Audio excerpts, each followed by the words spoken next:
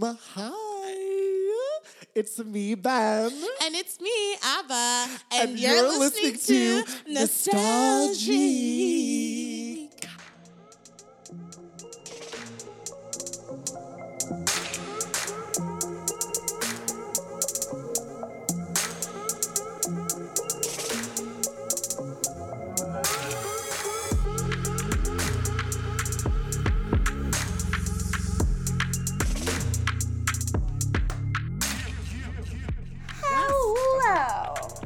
Hello, Abba.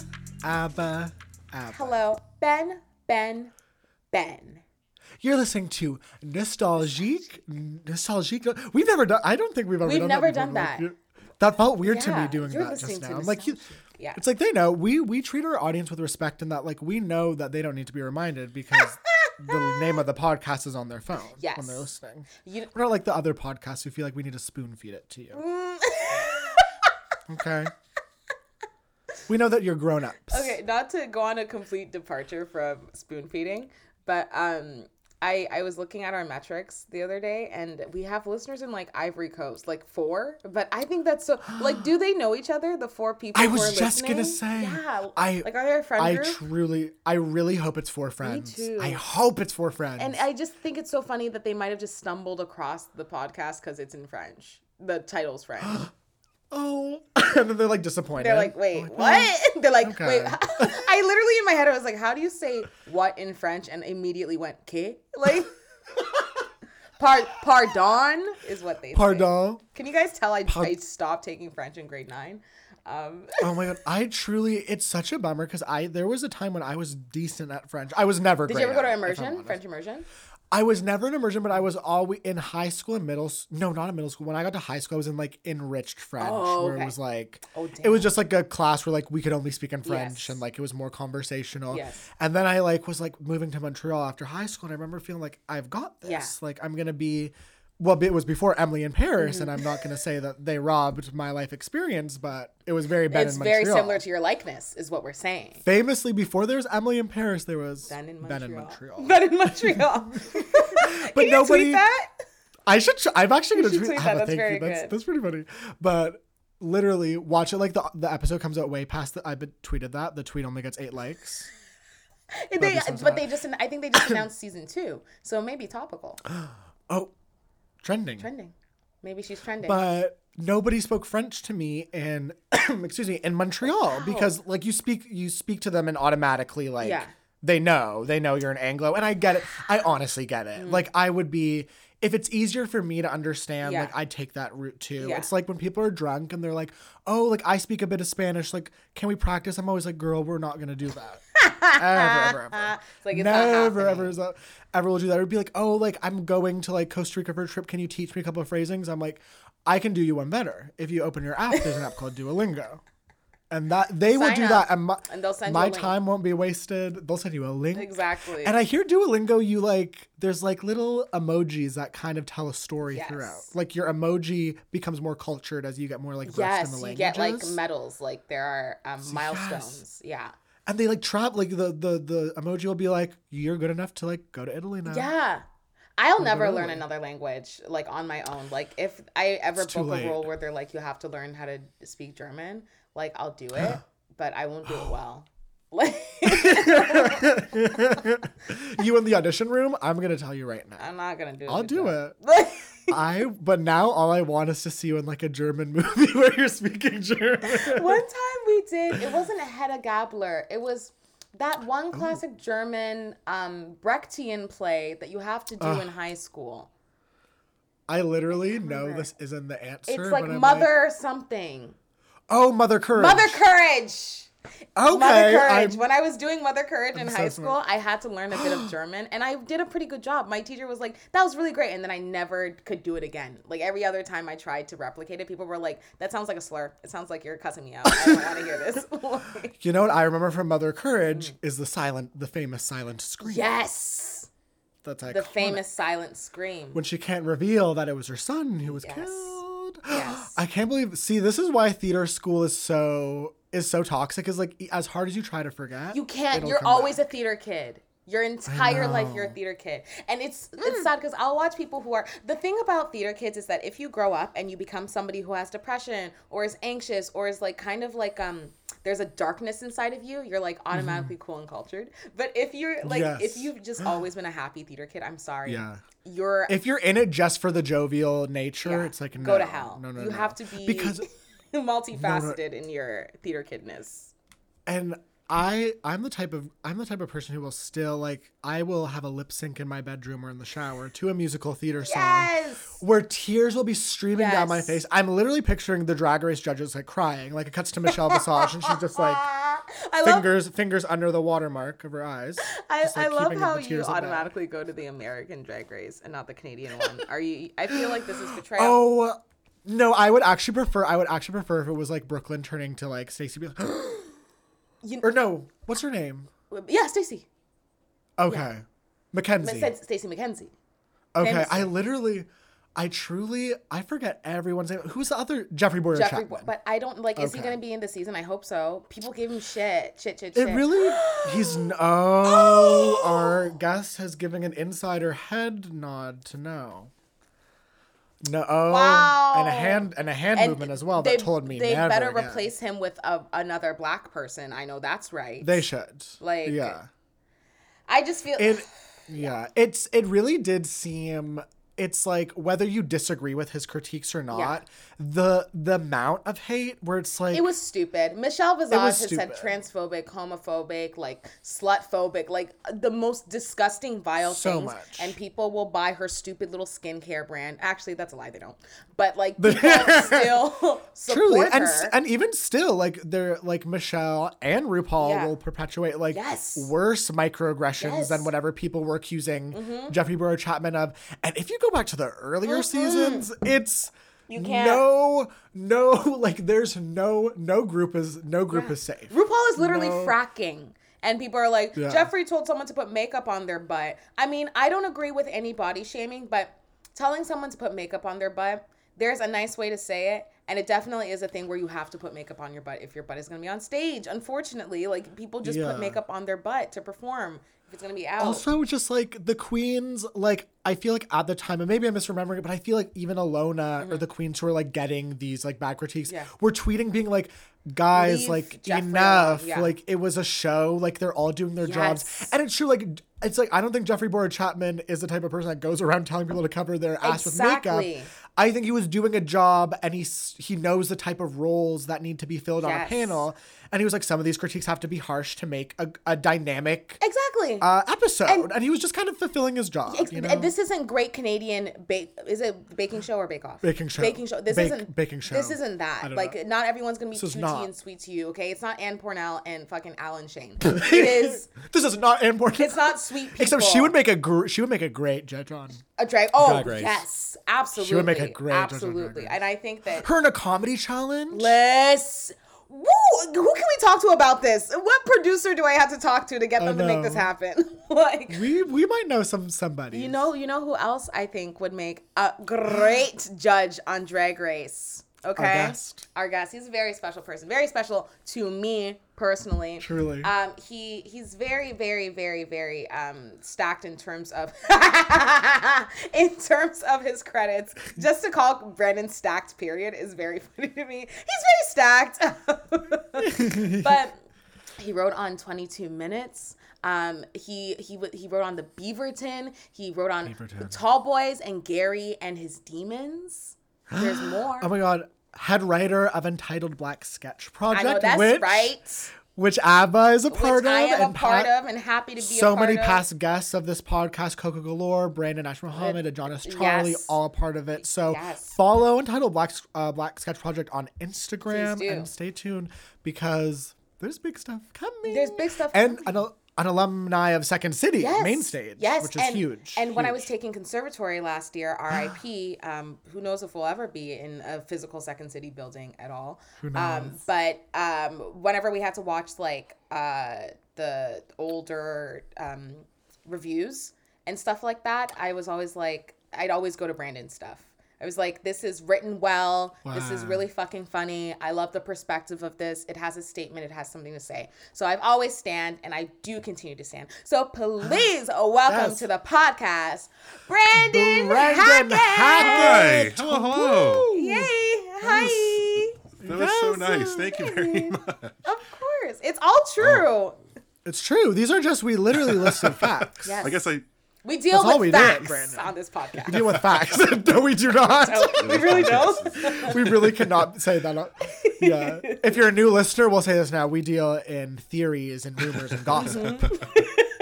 in thoughts and feelings. But Brandon, welcome. Thank you for having me. It was so nice hearing you both talking, by the way, just now, because I just wanted to keep chiming in so much. There was so much that I wanted to say. Yes. Oh my God. That makes me happy. Yeah. Well, now's your time. Well, I guess I was thinking of like the theater school sort of stuff. We might have been in the same program, but like years apart. Were you ever? I don't know if you want me to expose your life on your podcast. No, of course. Yes, expose. No, I was at U of T. Well, yeah, but the drama program there is the UCDP, so like through University College. Is it? Yeah, it's called University College Drama Department. Oh my God, it is University College Drama Department. I'm so sorry. In my head, I'm always like, yes, Helen Phelan Drama Center. Yeah. Oh my God, you're right. It is. Oh my God, the acronym. They also probably moved away from Abba finally checks their diploma. Pardon? What did you say? You finally check your diploma. You're like, it says what? I'm like, oh yeah. No, it doesn't. It never says on your diploma. It's like this person studied something that's never gonna make them money, and yet. Right. But so you were at the U of T. I was there for like program. 1 year, so it was my second year because I think you still audition for. You have to audition for it, and a lot of people do it for like their second year.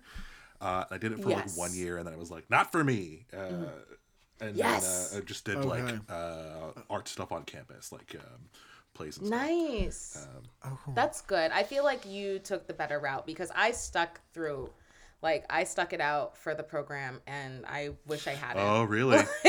Was Pia Claver still there? Pia was still there. I had Pia. Pia taught me theory. Yes. She taught theory courses. Yeah. Very cool. Yeah. Yeah, it's such an interesting program. It's very heavy on theory and lectures, which I think is good, but it's a lot of stuff to do at U of T because all your classes act like they're the most important classes, but your drama classes, which should be the most important, are always like way too stacked. Yes. Like everything is just for sure. And they tell you they're like, well, you shouldn't be doing theater outside of this program. Yeah. Or whatever. Yes. I just want to do comedies. I was doing comedy a bunch on campus, and then I was just like, I can do this and study something else. Exactly. Yeah. Once you realize you could get laughs, and you're like, wait, I don't have to kind of just like stand on stage for 20 minutes while the character talks. It could just be me. Yeah. I was like, I definitely prefer this.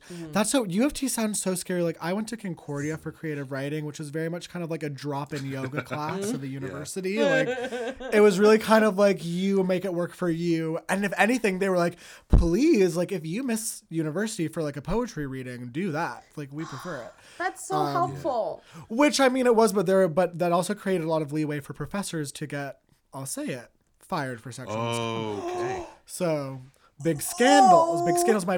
My third year, my program, which was very small, was rocked by a scandal. Like 2 professors were fired, and one of them was my own. And he would like he was part of like a mini like Montreal magazine, and he would like publish students' work. So it was like very toxic. But at the time, it's like you're 20 and your professor is like, oh, I want to publish your story. Yeah. I was like, this is the beginning of everything. Yeah. Like I'm Lena Dunham now at this point. Yeah. So yeah. Oh but I mean, here I am. Here I am. Still standing. Here we all are. But theater school is a very interesting environment. I did 4 years of arts high school, so it was like theater in high school. What school? I went to Cardinal Carter. ESA? So I was up in North York. Shut the front door. Cardinal Carter, rich history because I did Canadian improv games, and it was always like my school up against. Where'd you go? What was your school? And Rosedale. Yeah. The messy one. Everyone knows the messy one. Yes. But Cardinal Carter always, we are messy. Cardinal Carter, I feel, was very like, they were like, because it's like correct me if I'm wrong, like a Catholic art school? Mm-hmm. Okay, yeah. Because they seemed very like, we were like the girls who reeked of cigarettes, and they were like, we practiced for like 5 million hours, and we're going to win all the categories at Canadian Improv Games. Yeah. Yes, that was Carter. I was only in the improv team for 1 year with Monica Heisey. I don't know if you know Monica. No way. That's wild. So I was on the team for 1 year, and I was very bad at it because I was I can't 16 years old. Well, because I made a career out of it eventually. Revisiting trauma as a job, very common. But it was like the 1 year that I did it. It was like the 1 year I did not get on the honor roll because it was just like we were just rehearsing all the time, like after school. We had March break, and we rehearsed a bunch of March break. And I lived out of town, like I lived in Pickering, and had to like come into North York for like March break rehearsals and stuff like that. But they were super serious about their improv team, and still are, I think. Yeah. Really, that was the thing. It was like province wide known. It was like a reputation thing of like Cardinal Carter. They are like vicious and they will eat you alive. And it was like true. They would do like you guys would do like elaborate like body improv. Like people would make like a dartboard and someone's like flying through the air as like a dart, and like a big guy's like carrying like some like small girl. She's like, I'm a dart. And like everyone's like, yes, like going, like just having the best time in the audience. It was a spectacle. 1 year I was on it, we were workshopping rock opera as like our thing, which fits into the theme, into what I'm bringing to today's episode. Yes, perfect transition, actually. Oh my god. Yeah, if you want to go ahead and introduce the person we're talking about. Yeah, so I looked at what everyone was talking about, and they seemed like fun, cool pop people of the 80s through 90s. So I decided to go with Andrew Lloyd Webber. Just stuffiest, weirdest. I love it though. No, we love it. I'm glad we're finally venturing into the realm of musical theater. Yes, musical theater is it's pop. Like it became extremely popular a few years ago. Musical theater like started playing on the radio and stuff like that, and now everyone got into Hamilton. Yeah. For sure. It got really, like I think it's like the default genre for a lot of musical theater is kind of pop nowadays. And I think Andrew Lloyd Webber was definitely maybe not the first person, but certainly the most prominent person to do that and kind of ride it to giant success. That was my justification. Yes. He's like so rich. He's like, isn't he like the wealthiest man in the world or something? He's not the wealthiest man in the world, but he's probably like one of the top 5 wealthiest people in Britain. I would just off the top of my head, I would guess. Yeah. Literally one of the first questions when you Google his name is Andrew Lloyd Webber a billionaire? Probably. And the answer is no, but he talks like nobody talks like him. The answer is 800 million pounds is pounds? That's this calculation. I think at that point you might as well just round it up. Exactly. Yeah, you're a billionaire at that point. Wow. Jesus Christ. Okay. Wow. That's extraordinary. And I remember hearing that he wanted to like buy the Downton Abbey house. That was when I like realized like, oh, he must be really rich because he wanted to buy Downton Abbey. That is crazy. And they were like, we actually can't do that. We can't. And he was like, but I have the money. They're like, it's just as sad. Yeah. He's like, well, I want but I want to live there. We're the characters and the costumes as well. It's like those are all actors. You should know this, Andrew. But it's true that Andy. It is true that Andy L. Andy LW.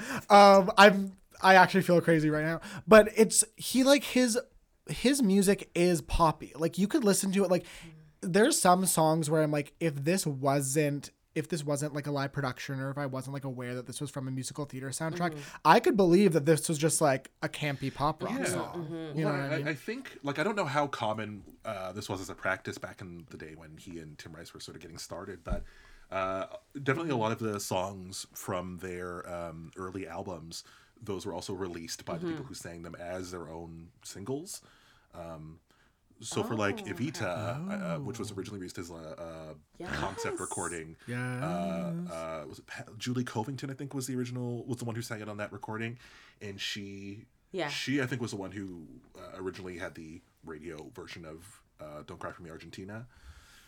And I think they did the same thing with like Jesus Christ Superstar and Joseph. I don't know. Yes.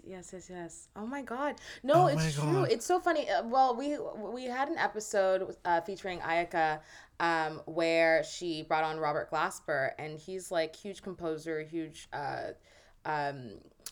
producer, and it was so funny to realize like the geniuses behind all these pop tracks are like very quiet, incredibly talented people who like shape so much of pop culture, and we don't even really know who they are. We don't really know their profiles. It feels like Andrew Lloyd Webber is very much a character, though.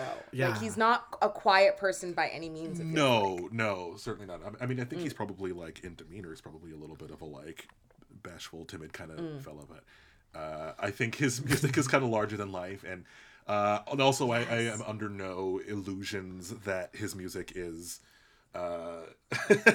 it's like Robert Glasper, like crucial to the cultural conversation. Like, I am totally it is in a way, it is for sure, but I'm also like I also bring him up because he's like kind of silly, like just this bombastic like pop truly music from like the 70s and 80s and stuff like that.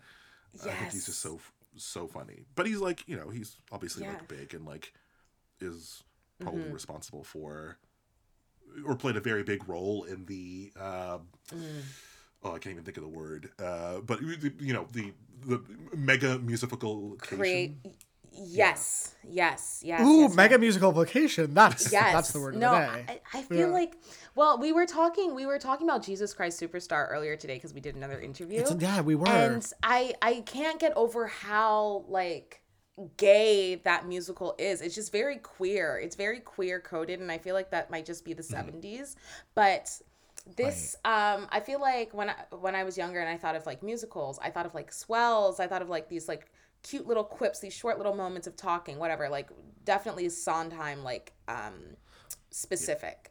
But with Andrew Lloyd Webber, it really feels like he creates like a pop like landscape. Like he's very like into that type of genre. Do you see those influences in like real pop music? Have you ever listened to a song and been like, I can see Andrew Lloyd Webber like having a hand in this or like influencing this? Maybe, yeah. Like when you say like he's just sort of like when you say that, do you mean that he's kind of like his songs are very like these broad sort of like suites, like very big orchestra? Yes, like yeah.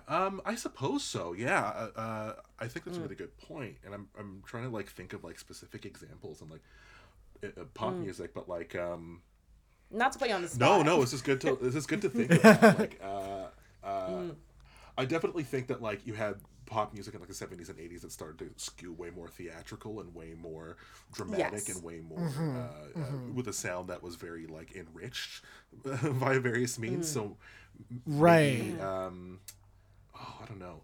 This isn't like the best example, but like I think of like that song Rosanna by Toto? Yes. So oh my god, not like specifically that, because the guy Toto is John Williams' son, so he probably has a lot of musical background.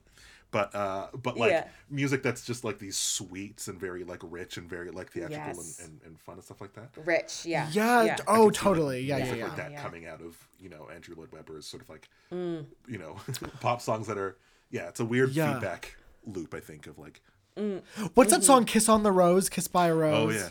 That too. Something like that. Yeah. That song to me feels very theatrical. But it's true. Andrew Lloyd Webber is like he's kind of like, to me, like the Willy Wonka of like musical theater. Like he's this eccentric figure. Yes. Like there's kind of like some mystique around him. He's so rich. I mean, okay, I'm outing myself as a Comedy Bang Bang listener. Okay, I promise I'm not a straight man. Don't crucify me. But one of the big characters on that show is Paul F. Tompkins as Andrew Lloyd Webber, and it's so funny.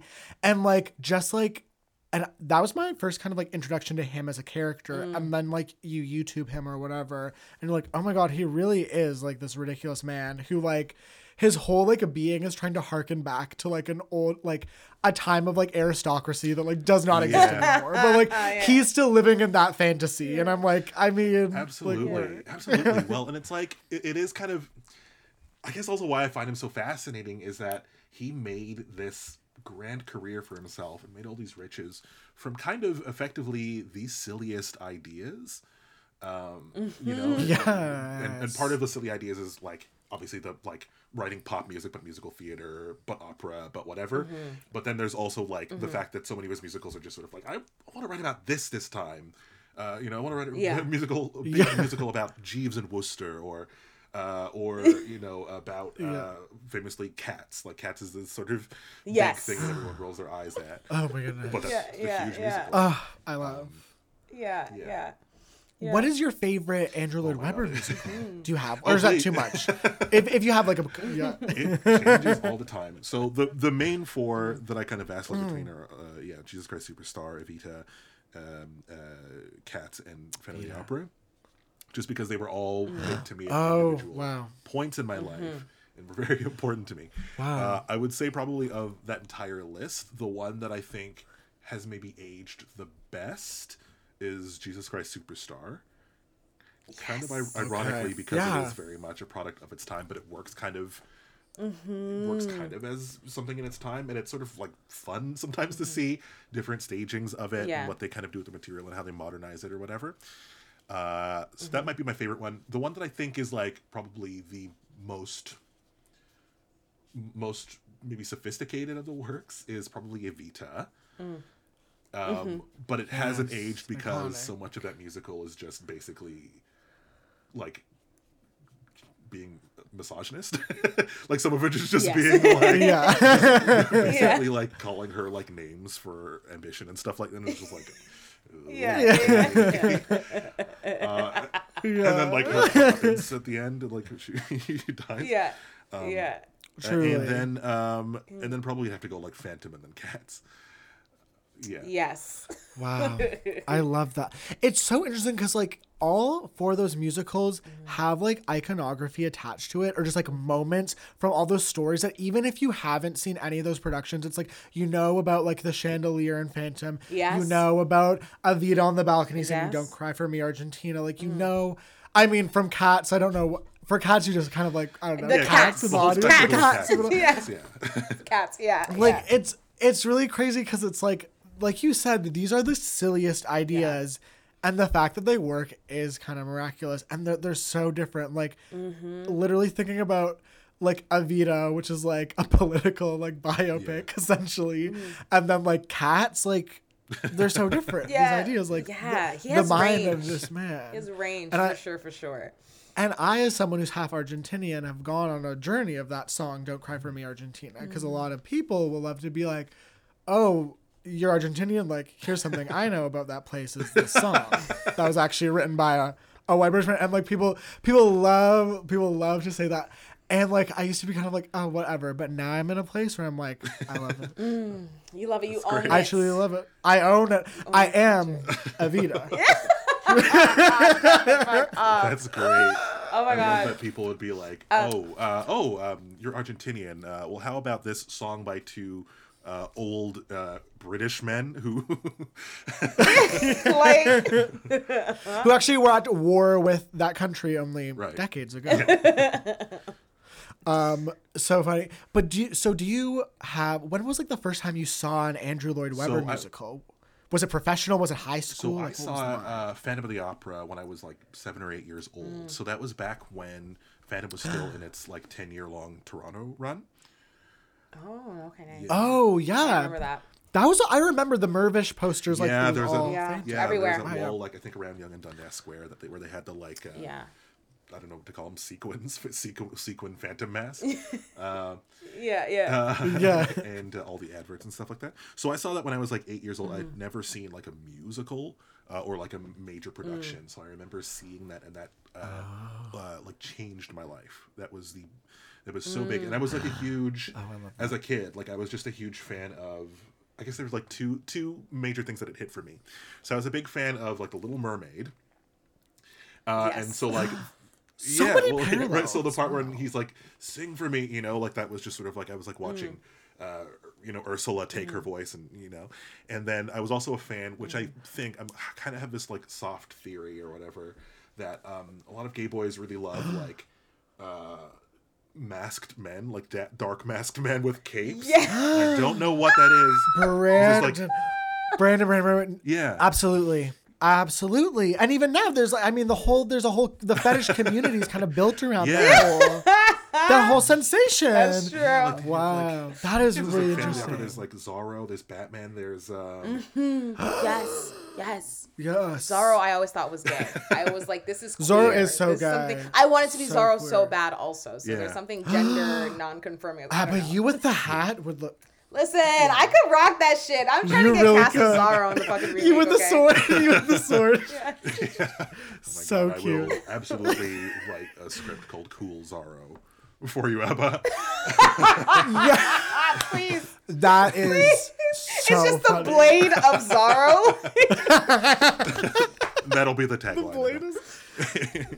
The blade of Zorro. Oh my God. But yeah, so I saw that when I was 8 years old. I'd never, like, it was just the most amazing thing to me. And for the next year or 2 years of my life, that was my entire personality. I was absolutely the worst person to be around, because all I could talk about was Phantom of the Opera. All I could do was talk about opera because I thought it was opera. All I could do was that's so sweet. I was like nuts, like I so I was really into that, and that kind of like set me on a track of number one, loving other Andrew Lloyd Webber shows and loving other musicals, but then also getting really into this is a tangent, we don't have to necessarily go down this path, but I got really into classic rock because of that. So that was what I was into in high school. Oh, okay. Yes. Yeah. I've been saying classic rock is gay. Classic rock is gay. It is. Yeah, it is. It's men in costumes and makeup. Machismo and whatever, like very like literally theatrical, big, yeah. Yes. That is so. Oh my God, I love the idea of a kid who's just like, my whole personality is Phantom of the Opera. Yes, like a mask and a cape, like so precocious. Like... That's great that you love it, because no other kid did. That was a bit much, but I feel like you and I were very similar in that way. Were you also like, just like we were? Yeah, I wasn't necessarily into like theater or like musicals yet, but I was big into like Sailor Moon. I had the fake tiara, I had the fake like buns, like my hair was brown and like nappy, but the buns were like long blonde and like silky, and I'd wear that to school, and I loved it so much no one else loved it, but it was like this deep appreciation for the campiness of like Sailor Moon. I loved Sailor Moon. Yeah, absolutely.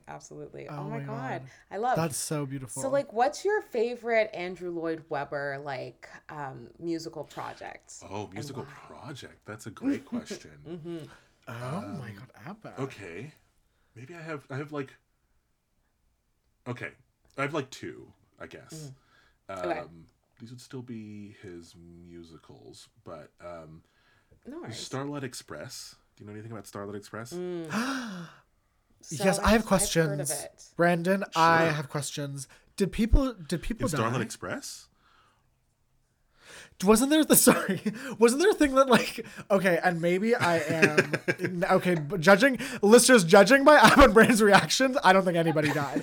But wasn't there like a lot of accidents or something, because they were like on rollerblades and like people were like falling off the stage? I feel like I heard like jokes about that, like musical theater jokes about like, that's like a famously like cursed production. Accidents happened because there was no way that you have a musical with that.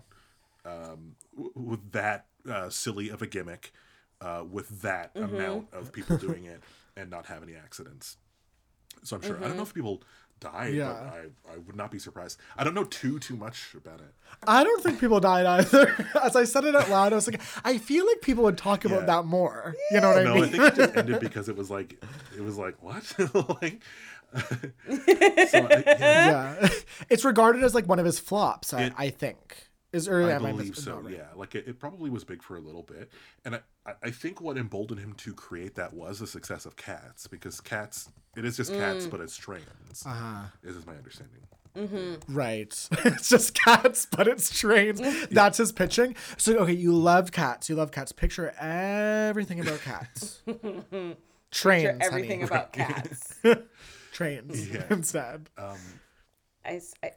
Oh no, yeah, but that's probably my favorite of his projects, because it's just it's like when people tell you to believe in yourself and you get a little bit of like positive feedback. That's like a lesson to also be like, but also don't always believe in yourself all the time. Like listen to people who can't exist within that. Totally. And then there's the Love Never Dies. That's the other one that I think is my favorite project. That's his sequel to Phantom of the Opera. Oh. Okay. And it's bad. It's very bad. It's like what? I literally had no idea there was a sequel for Phantom of the Opera, and it never made it to Broadway. It started out in the West End, and it had like a bunch of pies all over the place. You can watch it. I think I bought it on iTunes because I'm trying to watch it at some point. But it's like not tuneful. It's rockier than Phantom of the Opera. Yeah, it's really like unsettling or something. Just really off. That's really funny to me. I think there's also something really funny about somebody being so famous and so rich that they kind of have so much leeway to like fuck up and make really bad things. Oh, absolutely. And that's Andrew Lloyd Webber. And one last quick factoid about this actually is that so he was writing this musical on this special piano that he was writing on that would like transcribe or record or preserve all of the music that he was writing as he was sort of like doing it, so he wouldn't have to sit down and sort of like notate manually. And what happened was his cat jumped into the piano at one point, like when he was just like away from and deleted all of the music originally, so he had to like retranscribe or rewrite or whatever all of the music. But that was like the universe saying like, don't you don't need it. Phantom is still running on Broadway. You don't need this money. That's so funny. Yeah. But You don't need this money. Speaking of money, a message from our sponsors. And we're back. With Brandon Hackett talking about Andrew Lloyd Webber. Oh my God. So I'm curious to know, I feel like whenever we talk about like pop stars and just like artists in general on this podcast, we always kind of talk about how much they influenced us aesthetically and just introduce us to like new aspects of our lives. Like I always pick up on like gay stuff in pop music, and as we just talked about, I'm curious though, like did Andrew Lloyd Webber, did anything about his music or his projects as a whole like influence the way you not only dress but like aesthetically the way you see the world? Like that, was that like a thing for you? Yeah, absolutely. I mean, I think I definitely think, I mean, for one, yeah, like with Phantom, the mask, like cape, that very much was to me just like the pinnacle of like cool and sexy. But like as a teenager, you know, like was that ever? I don't know if directly his work did, but I will say that his music. So I guess this is maybe a good place to kind of like spiral or dovetail back with like yes, go off. But, because I got so into that type of like music, that sort of like his like pop opera sort of stuff, that got me into like the idea of like rock opera, which then got me into like The Who, which is my first favorite like band when I was in high school. But then that opened me up to classic rock, and then that became the thing that I loved in high school, was like classic rock. And that became, I mean, a lot of high school boys in general, like straight boys, love classic rock, and that music just speaks to them for some reason. And I just, for whatever reason, was into dad rock as a kid. So I don't know if that fully answers the question, but that. Yeah. No, it does. Yeah, because I definitely think, like we were talking about this with our last guest that we just interviewed, but like there is something about like kids getting really into like classic rock, like dad rock in high school. And like, we're like wondering, like, is it the angst? And like, as we're having this conversation, I'm very much realizing that it's like the theatrics of it. Like, it's very like full of drama. Yes. And I feel like straight boys like attach themselves to like the bro culture of it, the culture around it. But like queer people who are like also just like more, I don't know, just more open-minded. It feels like there is a genuine attraction and like pull because of how dramatic the music is, like how it's sonically dramatic. Like it is like, it is just musical theater with like big guitars and like 100%. Like I can only like for a long time I was only listening to classic rock albums that were like rock operas or that had like narratives, because that was all I was just like, they have to have narratives. I need to be, you know? Yes. I can't just listen to someone playing on a guitar. Exactly. It has to have a story. I need to know. Yeah, like it's so interesting because I used to listen to like musical theater soundtracks like in middle school, and I would also listen to like Green Day. Yes. And there was always this feeling of like you're saying, like, even though it's like, yeah, I guess to most they seem like polar opposites, but like, no, like Boulevard of Broken Dreams, like that's a power ballad. Like that's truly, he's singing his heart out. And then like that compared with, I don't know what musicals I was listening to at the time. I don't know. Honestly, I think it might've been Les Mis, which is kind of shocking to admit. But then you listen to like a song like, oh my God, what's that song that girl she's the girl who dies, and she's singing, she has that song and she's like, he doesn't love me. On My Own? Yeah. On My Own. Mm-hmm. That one. That song, like literally, like those two songs achieve like the same goal for me. Yeah. Even though they're different. Like, I get the same, I get the same feeling, I get the same, I don't know, like visceral reaction, I get the same emotional reaction, like it's like, it's gay. And I feel like so many straight men, they're obsessed with like, I feel like they use like technique as like a facade to be like, oh, I'm interested because that guy's like a really good guitar player. And I'm like, it's like the logic of it. Yeah. Exactly. It's like they're trying to like make it mathy. And it's like, maybe you just like seeing like this person just like pour their soul out on stage and be big and be emotional. And maybe like that is providing you a sense of catharsis because you're like, like I have emotions too. Yeah. Yes. But these straight men, they aren't thinking that. Exactly. Because they're only thinking about one thing, and that's just sex. That's just sex. I want to know, like, so being into musical theater, I mean, my school was really, really big, and it was very Black. So the kids who were into musical theater were also just into like pop music. Like we were heavy on music, like just very into anything that felt theatrical and big. But I imagine it can be very, not isolating, but how many kids are really into like Andrew Lloyd Webber, you know? Like do you feel like that kind of set you apart from other kids, or like did it help you find your people? Like I think that for sure set me apart from a lot of kids. Okay.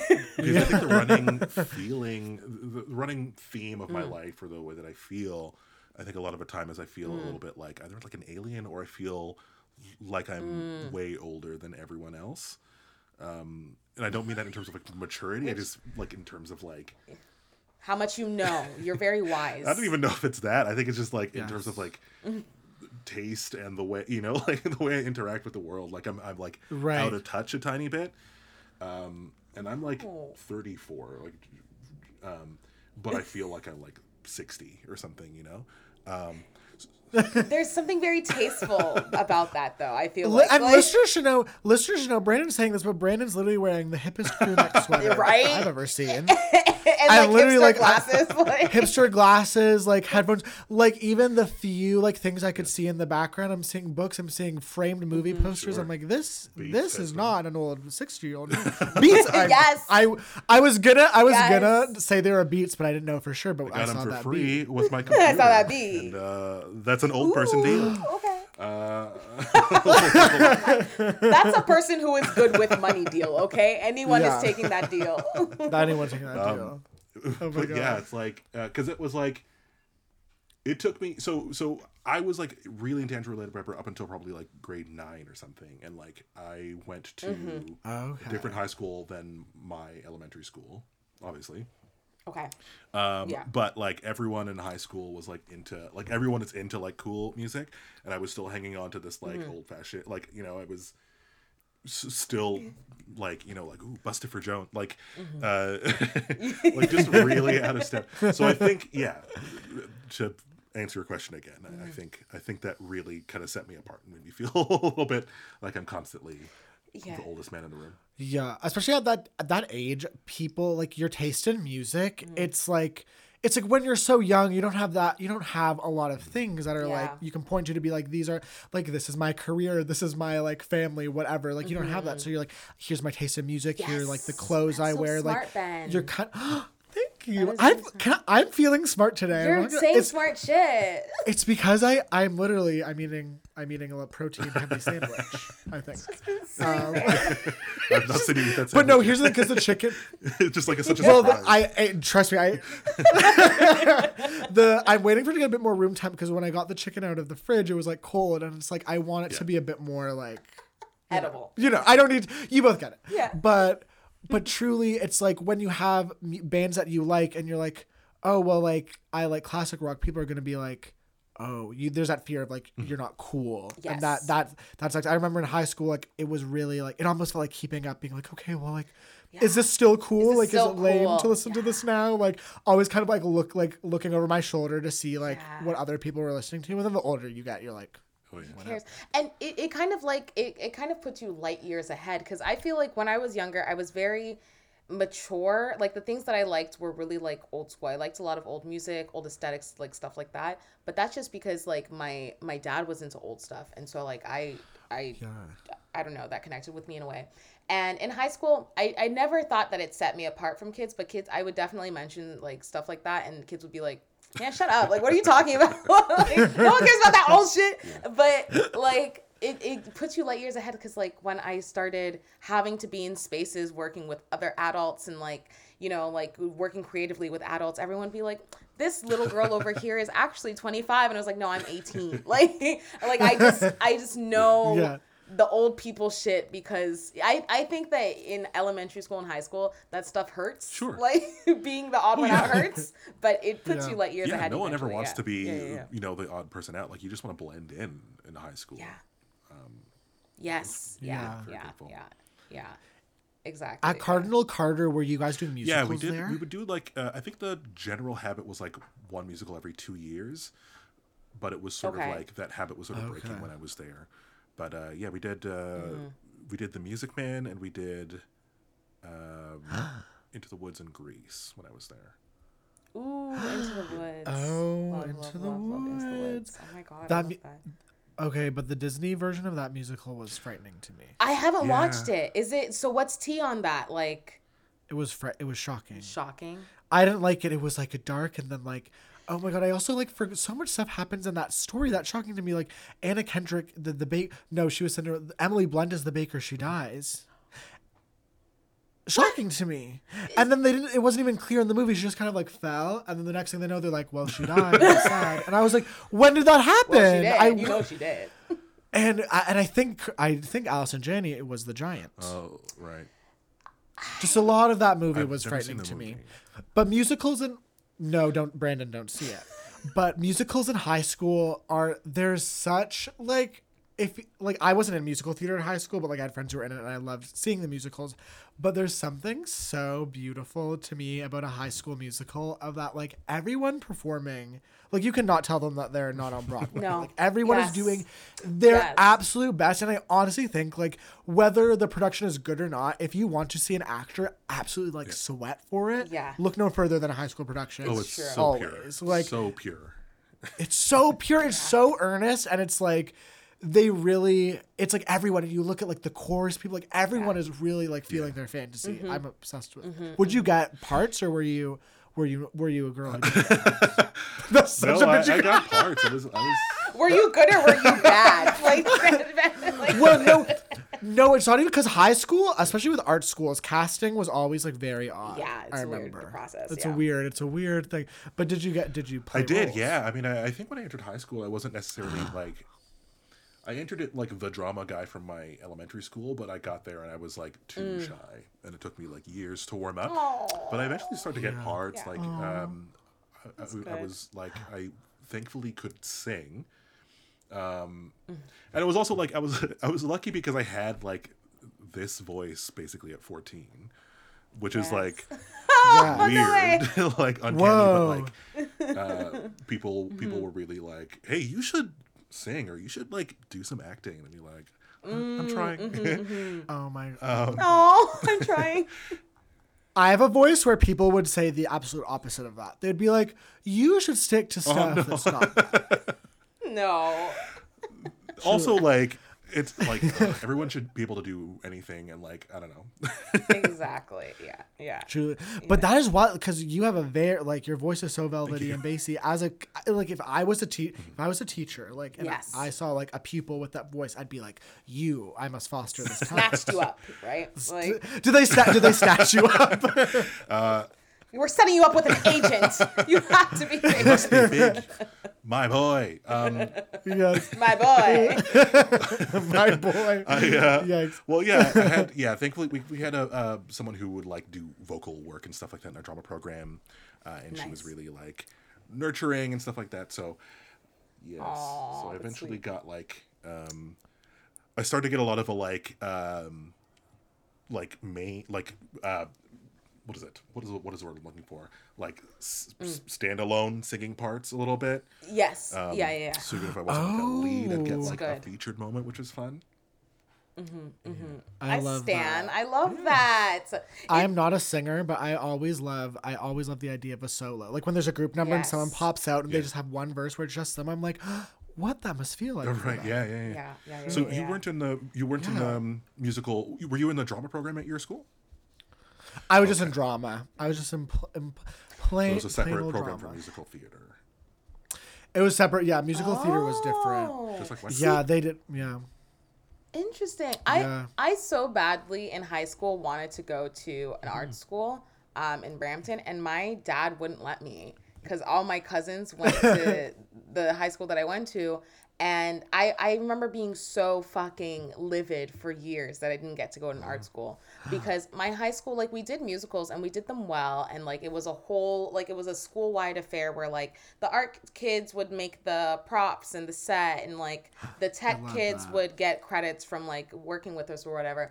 But it was a thing where like at an art school, you would do a big play every year, which we did that. We did Into the Woods. We did like Romeo and Juliet. But then we had to fucking do a play that celebrated our school's 10-year anniversary. All right. So, listener, let it be known, Brandon just gave the stankest face. It was the most stank musical. It was so stank, and it was a Catholic school. So it was like, this is what our school is like, and these are the programs that we have going on. And like kids would come on, and like there was a scene where all the jocks, we were supposed to play jocks. All the jocks came on stage, and they sat on the black boxes, and then Lose Yourself started playing. Like that was the way we introduced the athletes. You only get one shot. Like, it was so insane and wild. So I fucking berate my parents every single day for the fact that they made me go to that school. Here's the thing, though. You do a lot of that stuff at art school, too. It's not like we're, like, cool like the school it's from It's literally the like, same, yeah. We're also... That's what I imagine. A lot of the stuff we had to write ourselves, and we were children. Oh, wow. Yeah. You know? Literally, yeah, my school, oh my God, I can't even believe I'm saying this, but every year our school did a fringe festival, like the drama, it was called Drama Pro. That was like the straight theater program. And we do a fringe festival where like everyone would have to write a play, and then a panel would pick the plays that would be made. And they were all like written by like 16, 17-year-olds. And truly to this day, some of the most wild theater I've ever seen in my life has been these student shows. Just like literally a play. Because it's like, if you're a teenager and you try to write like an epic drama, like what that would look like. It's like literally like 3 people like killing themselves in the play. Like truly the play starts on stage, and then guess what? The audience, we're leaving the stage. We're going outside. That's where the rest of the play is happening. Yeah. Just so much stuff like that where it was like, Oh my God. I did a play where like, this actually wasn't written by a student. It was written by an Oakwood teacher where I played like a gay kid who captured his bully and then set him ablaze. The play's called Small Stick. Oh yeah, you told me about that. And it truly like that was a play, and it was literally like the whole play was like him calling me like a faggot, and then me being like, well, guess what? Now you're the faggot. And then I burnt him alive. Please tell me you said the second faggot with like an English accent to really drive the point home. Faggot. Oh my God. No, it was so bad. And I also got doored before opening night, so I did the show in Crutches. No! You get doored so often! I know. Oh my God. Is it because I'm biking too fast or because drivers are bad? I think drivers are bad. But I think it is. Drivers are bad. Drivers are bad. But yeah. As we get to the end of our recording, I really want to know, like, for other pop stars, it's always so easy for us to be like, oh, this is what we want to see the pop star doing before the end of their career, before they die or whatever. What do you want Andrew Lloyd Webber to do before his career ends?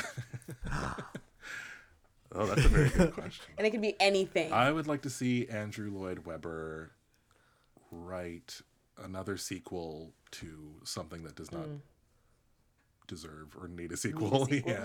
So like if he writes a sequel to like, I don't know, Sunset Boulevard or something like a story that is clearly over at the end. It's done. Yeah. Okay. Oh my God. But I'd be remiss to not ask this question before the Andrew Lloyd Webber episode ends. But Brandon, how did you feel about Cats, the motion picture? Yeah.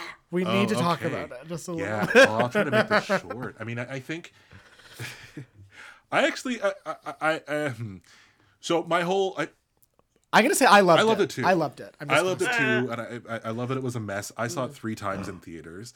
And I went to see it live like a week before because it was a friend of mine was in the production, and And, oh wow! I loved it. I thought it was like absolutely. I thought it's the best it could have gone for the concept. I have obviously ideas for how to actually make it to make it work.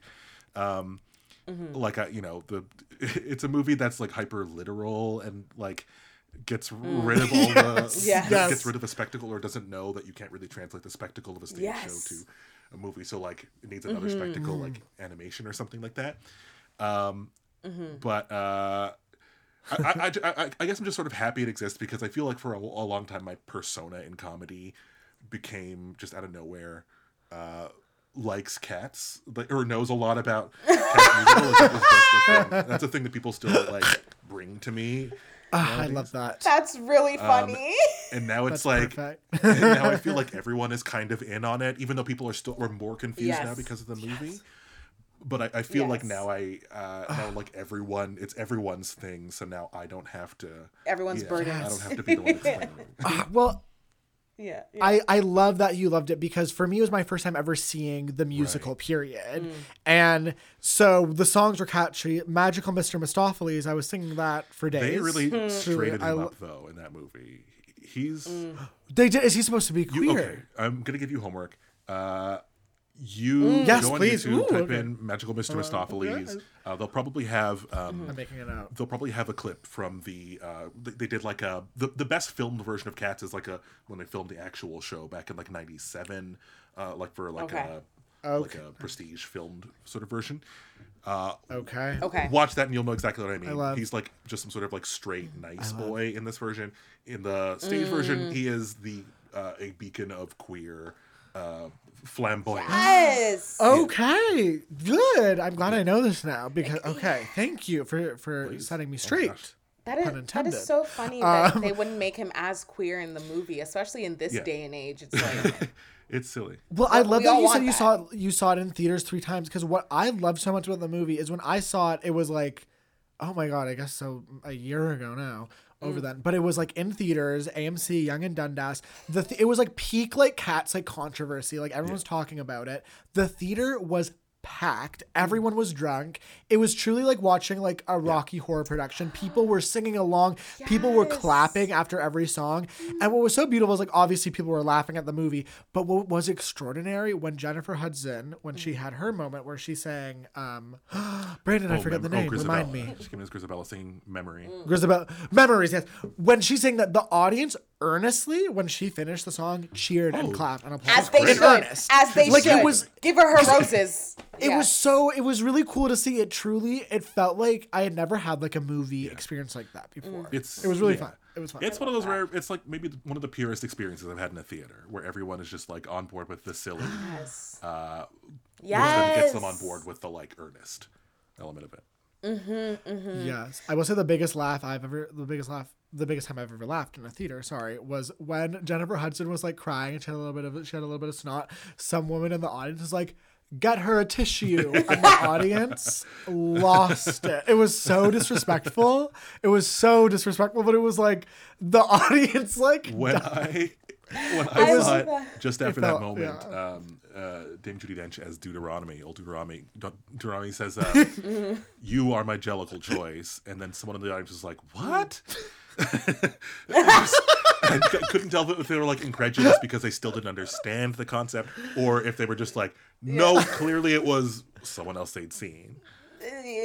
Yeah. Clearly it was Mr. Mistopheles or Rebel Wilson. I just genuinely love that so much of this musical is just silliness for silliness sake. Like, you know, I really do appreciate that. And I think more projects like I feel like Andrew Lloyd Webber, his name alone invokes like opulence and royalty and being very stush and proper. But then you see the shit he makes and you're like, what the fuck? He's just a goofy little boy. He's a goofy little boy. He's a goofy little boy. Goofy little boy. Oh, but thank you so much for doing the podcast. Where can people find you and what do you have coming up? Oh, well, thank you very much for having me. This is very fun. Of course. Where can people find me? Generally on Twitter, at Brandon Hackett. That's mostly what I'm doing. I don't really have anything coming up yet, although I guess we do have some more like Untitled Blast Sketch Project stuff on the horizon. And sorry, what was the last thing that I... Oh, yeah, and like, you told people where they can find you and projects coming up. Great. I think we're good. Did we cover everything? Me too. I was like, what else is there? Are you vaccinated? Like, I don't know. Probably never. At this rate. Probably never. Yeah, at this rate. I mean, like, truly. Honestly, we're all moving to the U.S. just to get vaccinated. I feel that is the second great migration. Wait. The second grade. What was the first? What's the first one we're referring to? My head hurts. I need to go eat. No, I love it. Oh my god, I'm so excited to eat the second half of the sandwich. Yes. We wrap this away. I'm obsessed with holding this up. You're not gonna eat it. I feel like you're just gonna walk around with it all day. I have it like as a little brooch. Like... Ew! The chicken's falling out. Anyways, thanks so much again, Brandon. Follow Brandon on social media. Subscribe to Nostalgique and rate our podcast. Subscribe. Yes. Subscribe. Helps. Leave a comment. And you can follow me at Abaquan, ABAQUAN, on Twitter and an extra N on Instagram. And you can follow me on Instagram at JKMissThing and at BenSosaRight on Twitter. Okay. Cool. All right. I guess it's time to say bye. Bye. Everybody. Thank you. That was so much fun. I'm glad. Thank you so much for joining.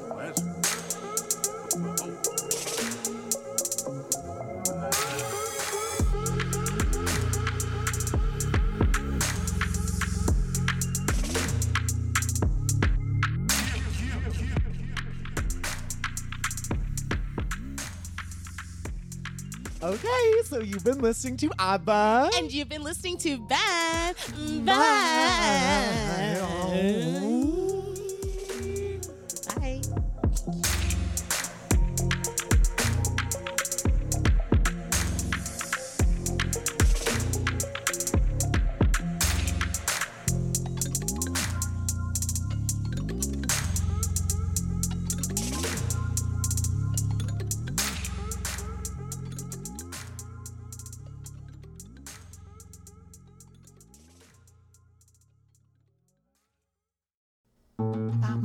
This podcast has been brought to you by the Sonar Network.